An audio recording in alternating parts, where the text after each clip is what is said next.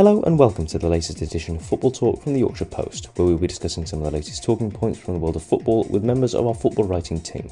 On this week's episode, we're joined by Chief Football Writer for the Yorkshire Post, Stuart Rayner, and Football Writer for the Yorkshire Post, Wobschall, to discuss all of the latest developments affecting our local clubs. Don't forget you can keep up to date with all the football news across Yorkshire and beyond by logging onto our website at yp.sport@nationalworld.com, as well as checking out our various Twitter feeds, the main one being at YP Sport. If you search for Yorkshire Post Sport, Yorkshire Post Football, or even Sheffield Sport on Facebook, you can find us there as well. And if you have any questions for our writers, you can get in touch using those various Twitter or Facebook pages, or email us directly with the subject matter as Football Talk Podcast at yp.sport@nationalworld.com. yorkshirepost.co.uk. And this week we saw Middlesbrough claim a fantastic 4-0 victory over high-flying Sunderland. Hull City shared the points when they played out a 2-2 draw against Millwall. Barnsley claimed 3 points in a late 1-0 victory over Exeter City. Harrogate Town claimed a much-needed 2-1 win over Newport County. And Doncaster Rovers fell to a 1-0 defeat away at Stockport County.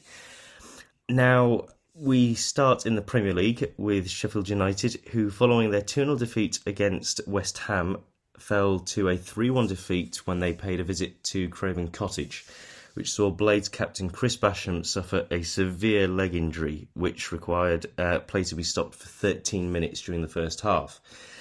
This means Paul Heckingbottom's men are still without a league win this season, and now with the international break coming up, what do you think the team will have to do to try and kickstart the season when they return, now that Chris Basham is out for a considerable amount of time, Stuart? Well, as is the way, I suppose, when you bottom the league, they need work at both ends of the field, really. Obviously, losing Basham is a big blow in itself, bigger still on the back of John Egan being out injured. That's why Basham was captain on the day. So that leaves them short, and that notwithstanding, they've been we've talked this season how they've been a bit too leaky at the back at times, and the sort of attacking verve that we saw against Everton on Cameron Archer's debut, they've not been able to recapture that since. So they just need to put in a lot of hard work. Make the most of what they got. They're having some bad luck at the moment. I mean, they have got Ryan Brewster back from injury, but it does feel as though there's this constant stream of bad news, and they've got some tough games when they come back. They return with Man United and Arsenal, but we do remember that it was Man United they beat last time they were in the Premier League to get themselves up and running. So all's not lost in that respect, but they need to believe in themselves, and they need to find a bit more cohesion and confidence than they've got right now. I think they've just got to. It is early season, Stuart. Relatively, we're in still in October, the second international break, but they've just got to batten down the hatches for me, and even though it's this early, and just hang in there. You mentioned the games that they've got a little bit further down the track. The games that stick out for me, they've got Wolves at home, they've got Bournemouth at home, and I think they've got Burnley away as well. In the context of the season and the teams around them in the table, they're just simply huge, aren't they? It's the phrase 6 points. It's a 6 points with a capital S, really, some of those, and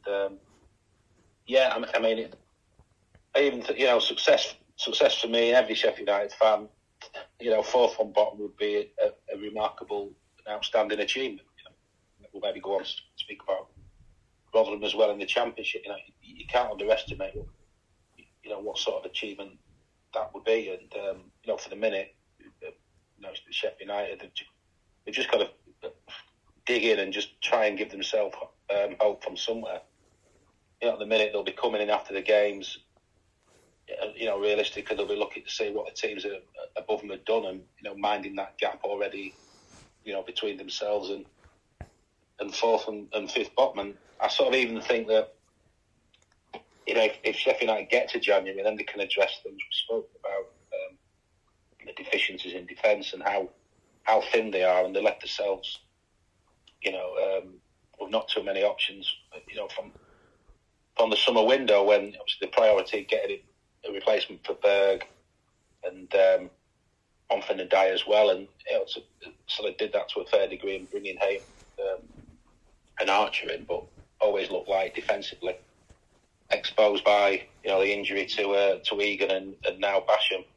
If they could get to January, and even if they're in the sort of, I think it's a fair chance they'll be in the bottom three, as long as the gap's not too vast, they've got an inkling of hope, and they can hopefully address things in the window. I think the sort of pragmatic Blades fans may take that. I mean, it is, it's October. We're not in November yet, and it's purely a season of survival and full football.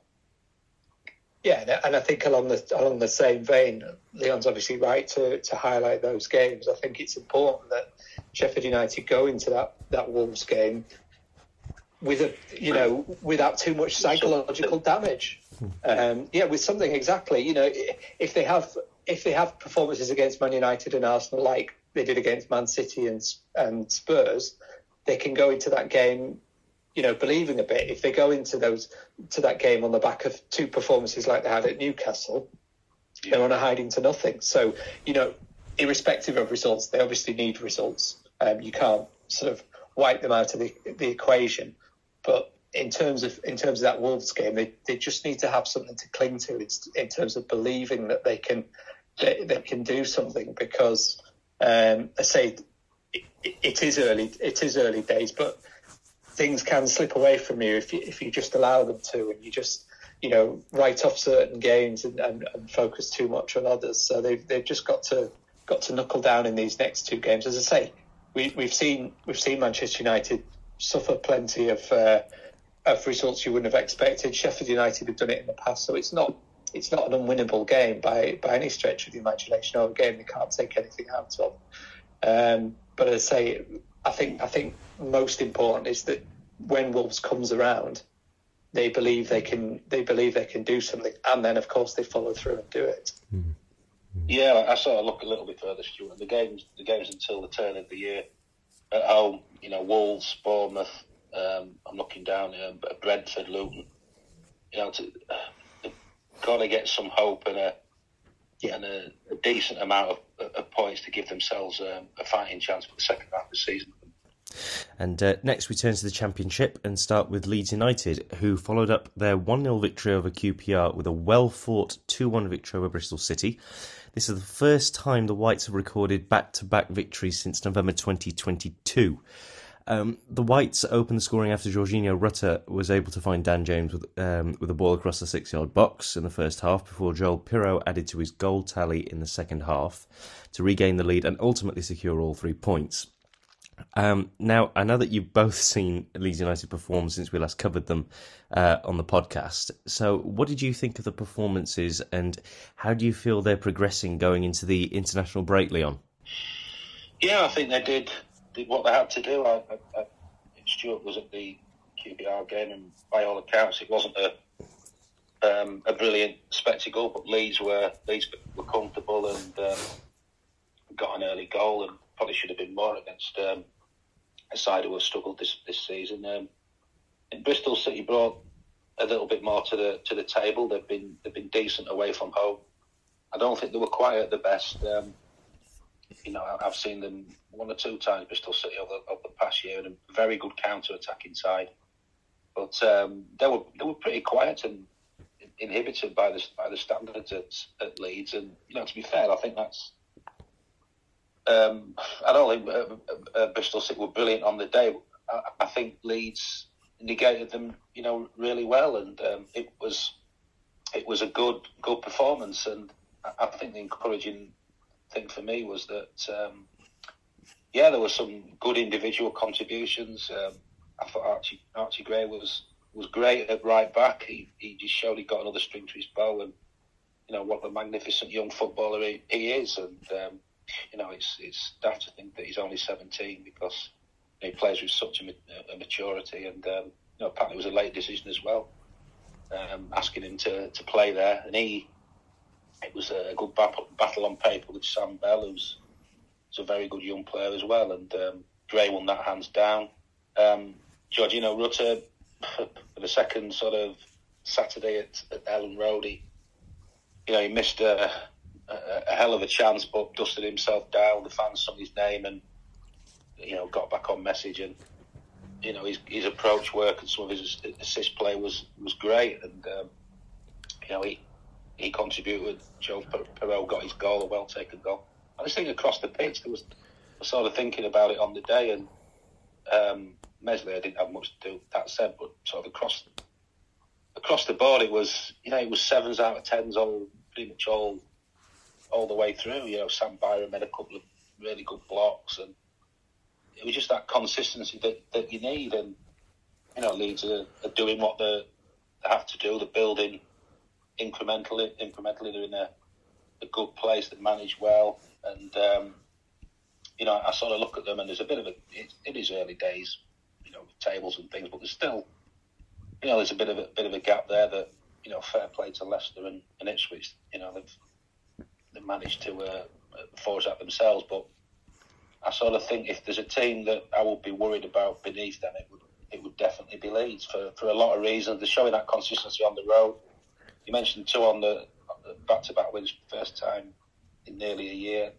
I think I put it in my report that you have to go back to the promotion season, the end of it. Last time they won 3 in a row at home, so they're getting their act together at Ellen Road. I think we've spoken before about how teams coming to frustrate and low blocks and all that thing, and Leeds are finding a way through. And you look at what they've got on the bench. Bamford,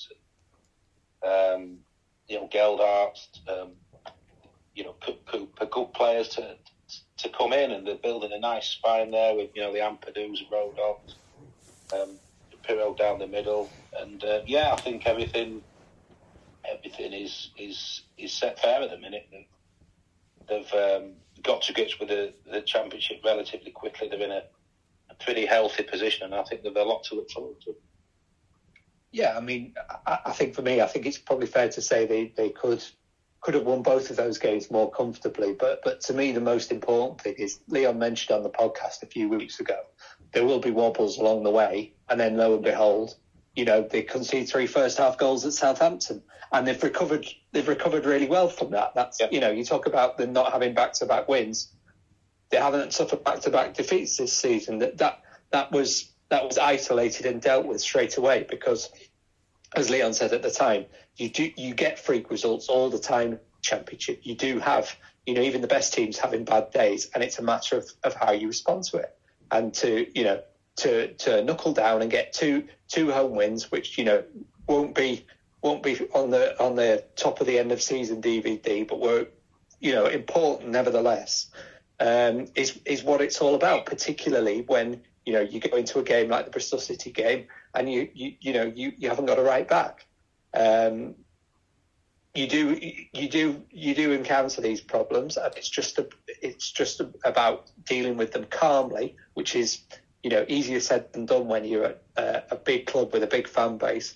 Dealing with them calmly and just getting on with it, and that's exactly what Leeds United have done. That, thinking back to that QPR game, Bamford showed that he can really add a different dimension to Leeds. Ruther has been very popular this season. He's done a lot of good things.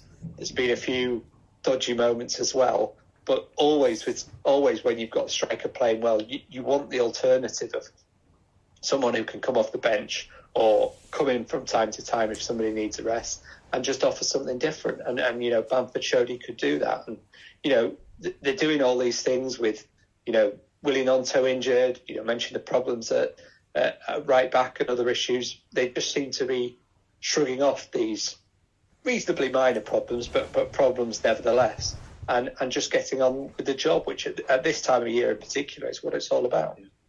Yeah, they're in a good place. You sort of look at the games further on the next block of games, Stuart, and I think the good tests, and we'll learn a bit more about Leeds. I think they've got 3 out of 4 away.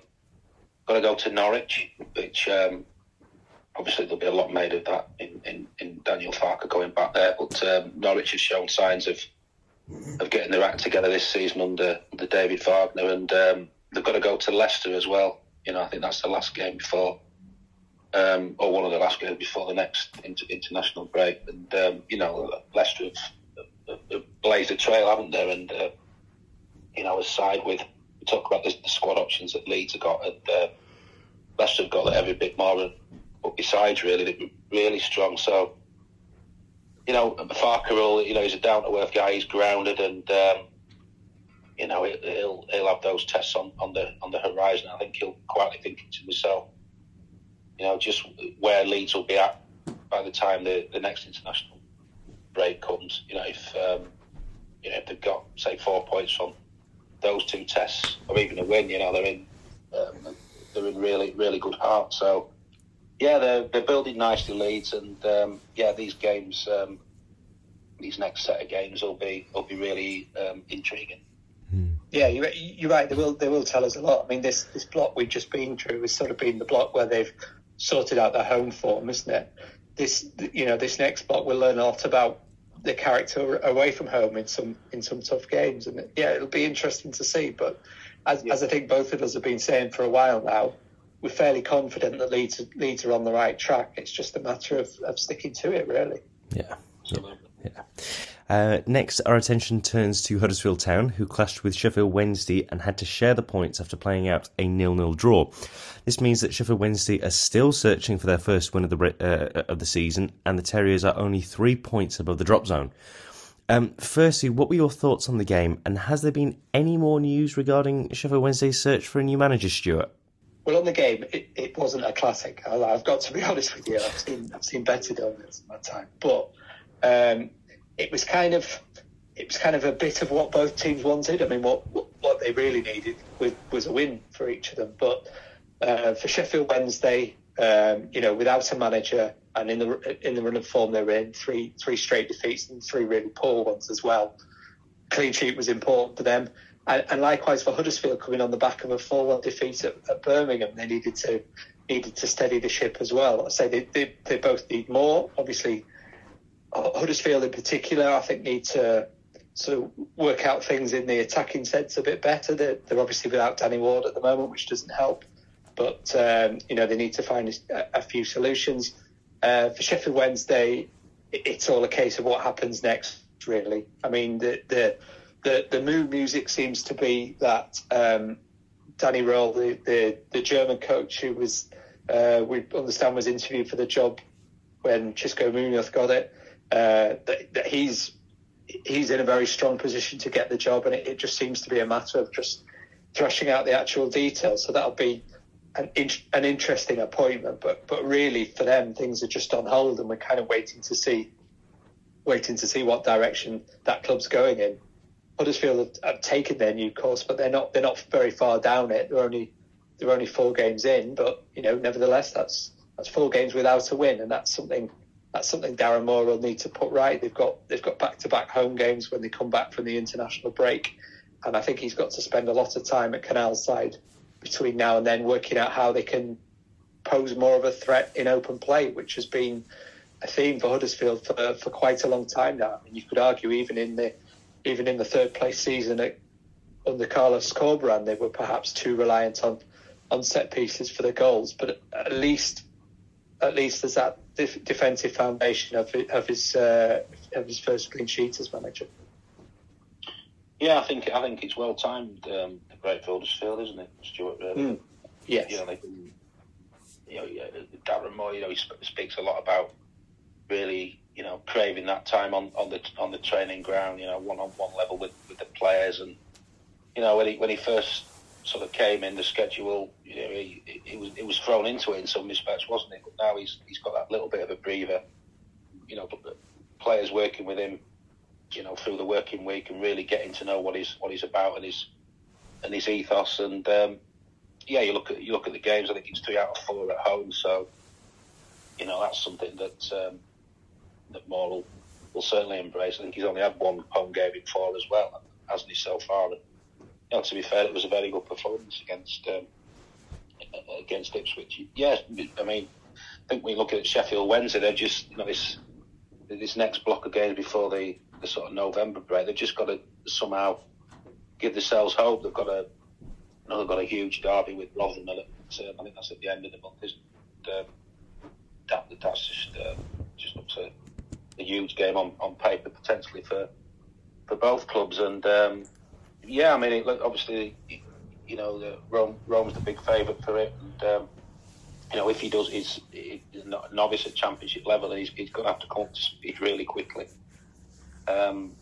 Because, you know, you sort of think if Sheffield Wednesday don't sort of get one or two wins in this sort of next block of games, they're going to be really sort of, you know, cast adrift. And was it now something like 7 or 8 points already? That I know it can be turned around. There's plenty of time, but they'll be mindful and looking at that. And I think they've got 3 out of 4 away as well when it starts up again Wednesday. So that's sort of the opposite of Huddersfield, and they've got some, you know, long trips to Birmingham and Bristol City, and I mean, but whether it's Rome or whoever it is, whoever comes in, they're going to have to hit the ground fast and get a win or two. Yeah, I mean, whoever it is could have done with that same training time you've just been talking about with regards to Darren Moore. Yeah. You know, it's a pity they weren't able to get something done more quickly, because particularly if it is Rohl or anyone who's new to Championship football. I mean, Rohl had a spell working on Southampton's backroom staff, so he's not entirely new to English football. But it's quite an exciting appointment if that's what happens. But it's the kind of appointment I feel anyway is best made in the summer to give someone a pre-season. Mm-hmm. You know, not only when they're new to the division, but when they're, you know, presumably going to try and change things quite a bit. I mean, it can work. It worked for Michael Carrick at Middlesbrough last season, but there's probably more examples of it not working.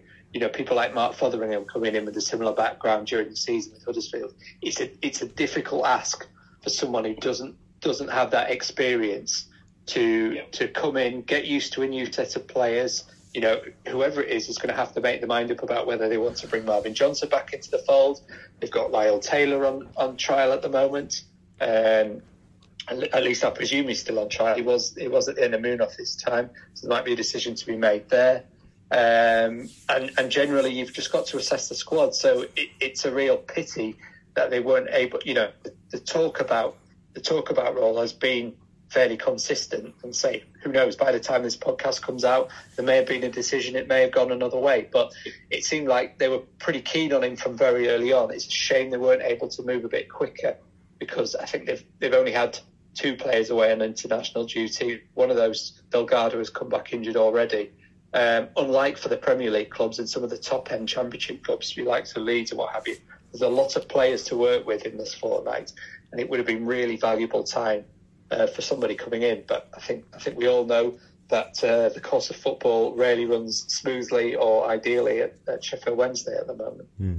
Yeah, I think whoever comes in, you've just got to be appreciative of the position they're in and respect the division. You know, all the talks about philosophies and plans, you know, that can sort of go out the window a little bit. You know, it's just dealing with the reality of what Sheffield Wednesday are in. You know, there's obviously all this stuff off the field, you know, on it. It's been a real mess, and it's, you know, it's been, you know, obviously had a club record worst start to the season, but there's just been a lack of coherence in the play, and the players have looked confused. And you know, whoever comes in, they've got to.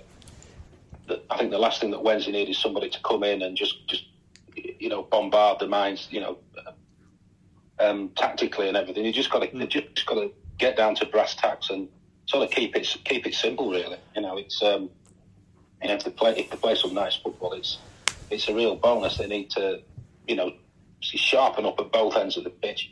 You know, the manager needs to just quickly hone in on the starting 11, what he wants and what he can trust, really, and just try and make it simple. And also, I think there's a big man management element as well. You know, lifting spirits. You know, the players have just been on the floor, haven't they? You know, there's all sorts of things going on. You know, they're a real mess, and they just need someone who can sort of lift them sort of mentally and just get an easy to follow game plan that the players there are going to buy into very quickly, because, you know, as it's sort of said, that the clock is starting to tick, and when you don't get a win before the next international break, what will we up till then? It's about 15, 16 games, isn't it? And, that's a serious. It's the third of the season. So I just hope they're not too sort of funky and clever with this appointment. I think they just need to think short term and just get a sticky plaster in almost to just get them through to the season. And just probably about Sheffield United finishing fourth and bottom. That'd do. Not ideal for a club Sheffield Wednesday side, but in the position it's pragmatic, and this season's all about staying up.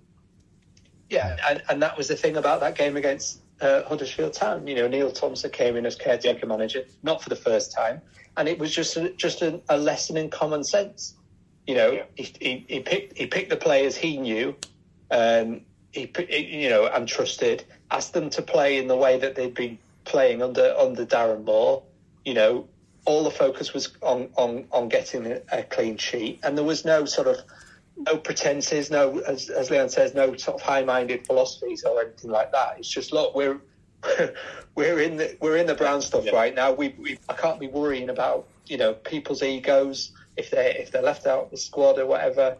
I can't be too high-minded about how we're going to play. We've just got to stop this run of defeats, and if we can go beyond that and get a win, so much the better. But they couldn't, as it turned out, and that's what the new guys got to think about, really, and not too much more. Which is, I say, why personally. I mean, we obviously discussed this before. Personally, I'd be looking for someone with more of a track record at that level. But we'll wait and see what happens. Just because somebody is young and new to the division doesn't mean that they're not intelligent enough to lean on people like Neil Thompson and what have you. So it's not a given that an experienced manager will necessarily do things the right way and an inexperienced manager will do things the wrong way.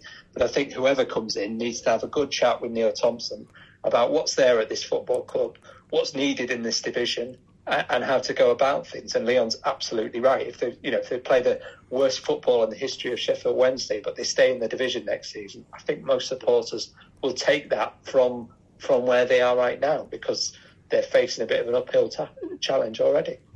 Yeah, I think the supporters are pretty pragmatic to it, Stuart.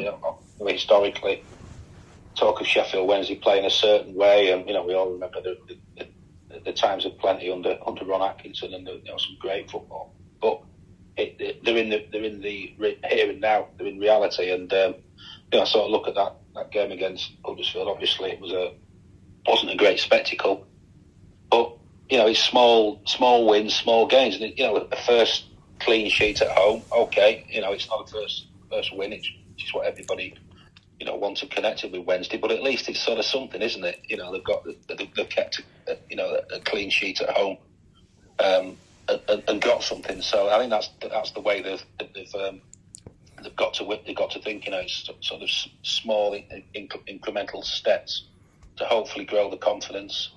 And like I say, the next block of games they'll be wanting some more hope there in terms of a win or two. They've obviously got a long Watford and Plymouth. Two long trips there. Sometimes that can sort of bond a few players. A couple of games being away, sometimes that might not necessarily be too bad of a thing for somebody coming in.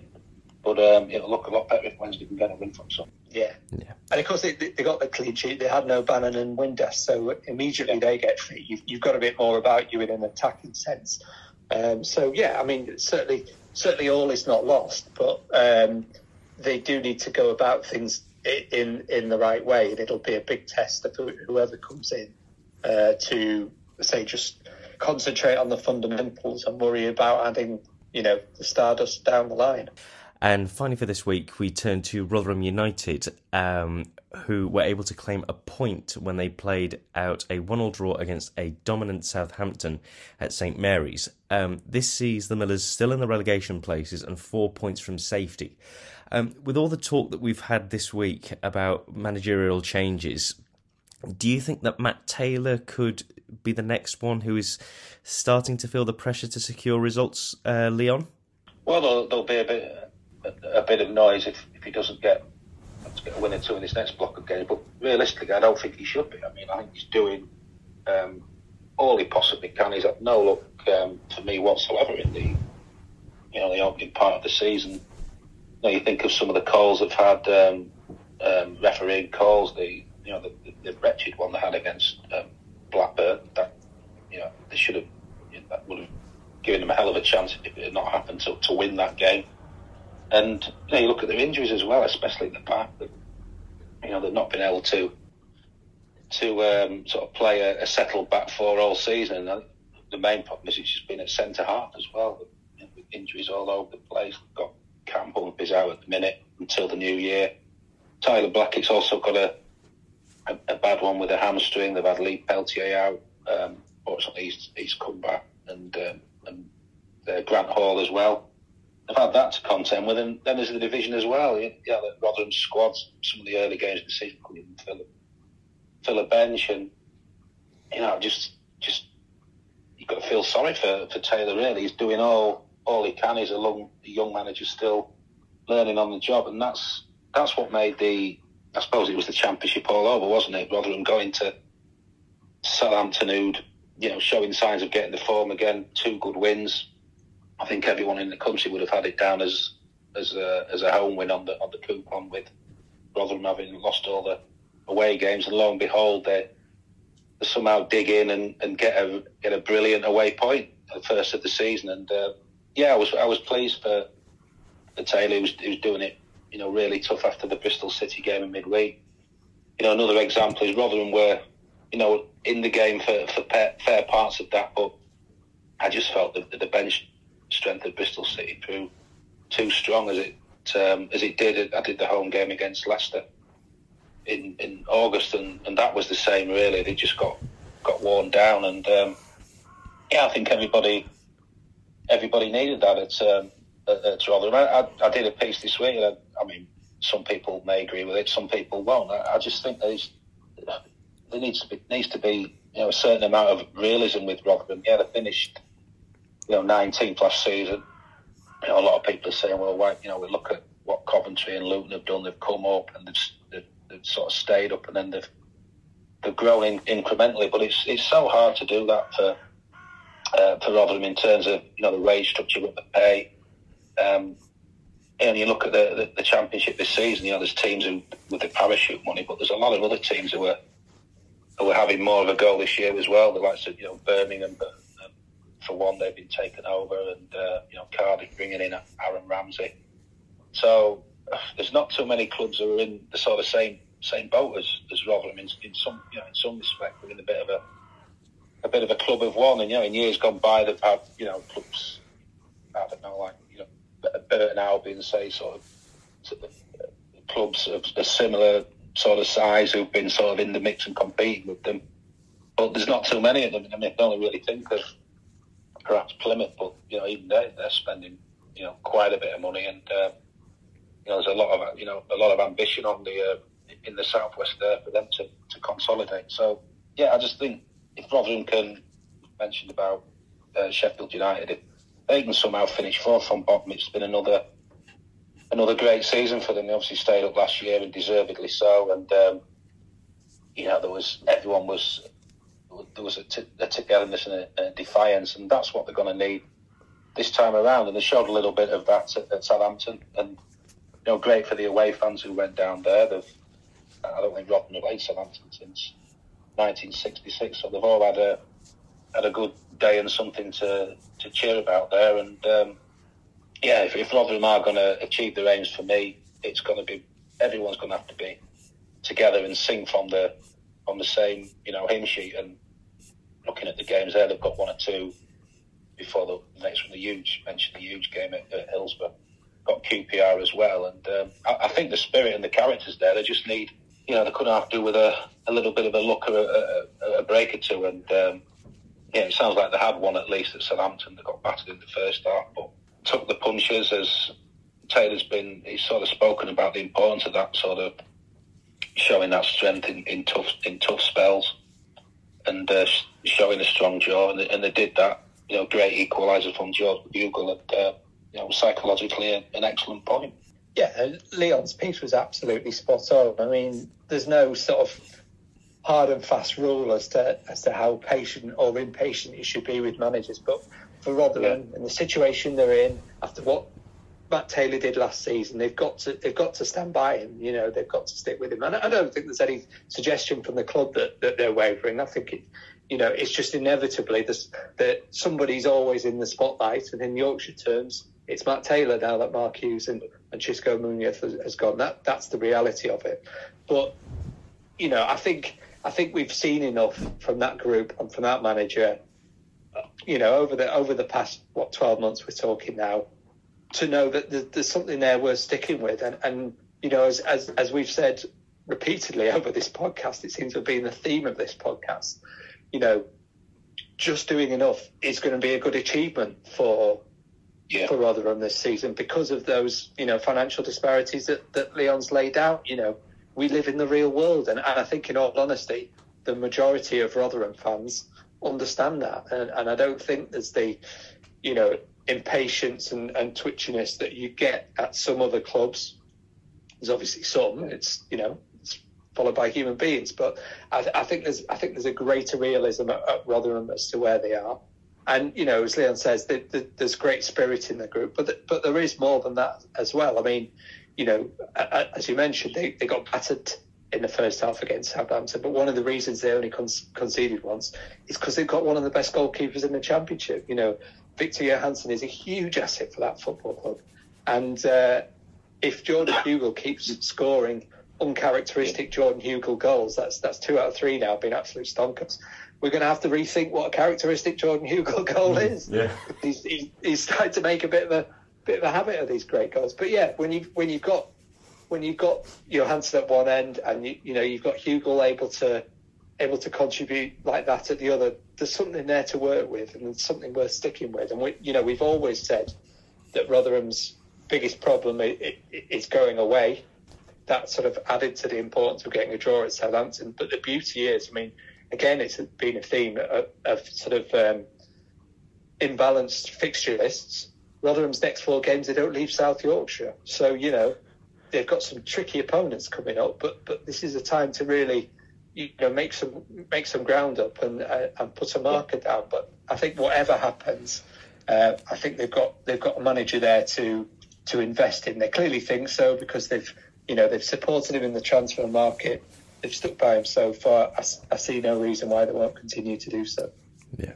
Yeah, I think Stuart's right as well. I think there's the vast majority of the Rotherham supporters are very realistic to the position that they find themselves in, and I sort of harken back. I'm old enough to remember in the early noughties, and Rotherham went up under Ronnie Moore, back-to-back promotions.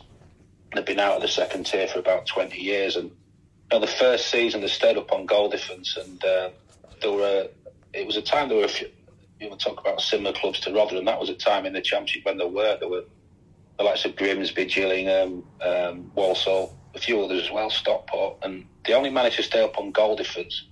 The thing I remember about that season is just that everyone was, the players were together, they all had each other's backs.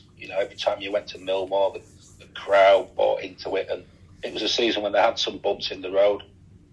Like I said, they only just managed to stay up on goal difference, but it was a real collective achievement, at the end of that season when they stayed up.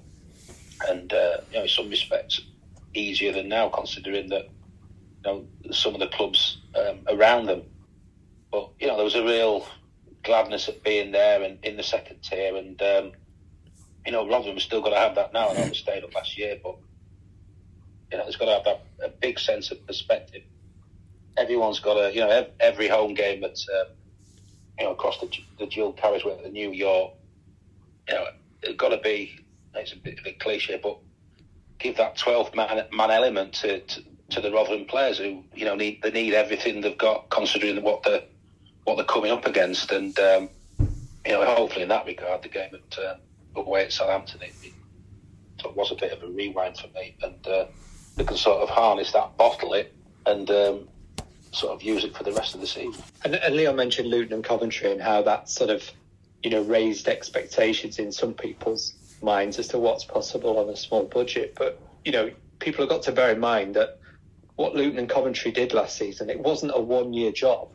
You know, they built towards that under Mark Robbins at Coventry, under Nathan Jones at Luton, built on by people like Rob Edwards. It wasn't simply some one season where everything clicked. It was a slow build of, you know, developing a way of playing, you know, building up sort of intelligence in the transfer market so that they get the right players in, getting good characters, and that is the part that Rotherham have to follow. And that's clearly what they were doing under Paul Warne. That's what they've got to do again under Matt Taylor. YorkshirePost.co.uk.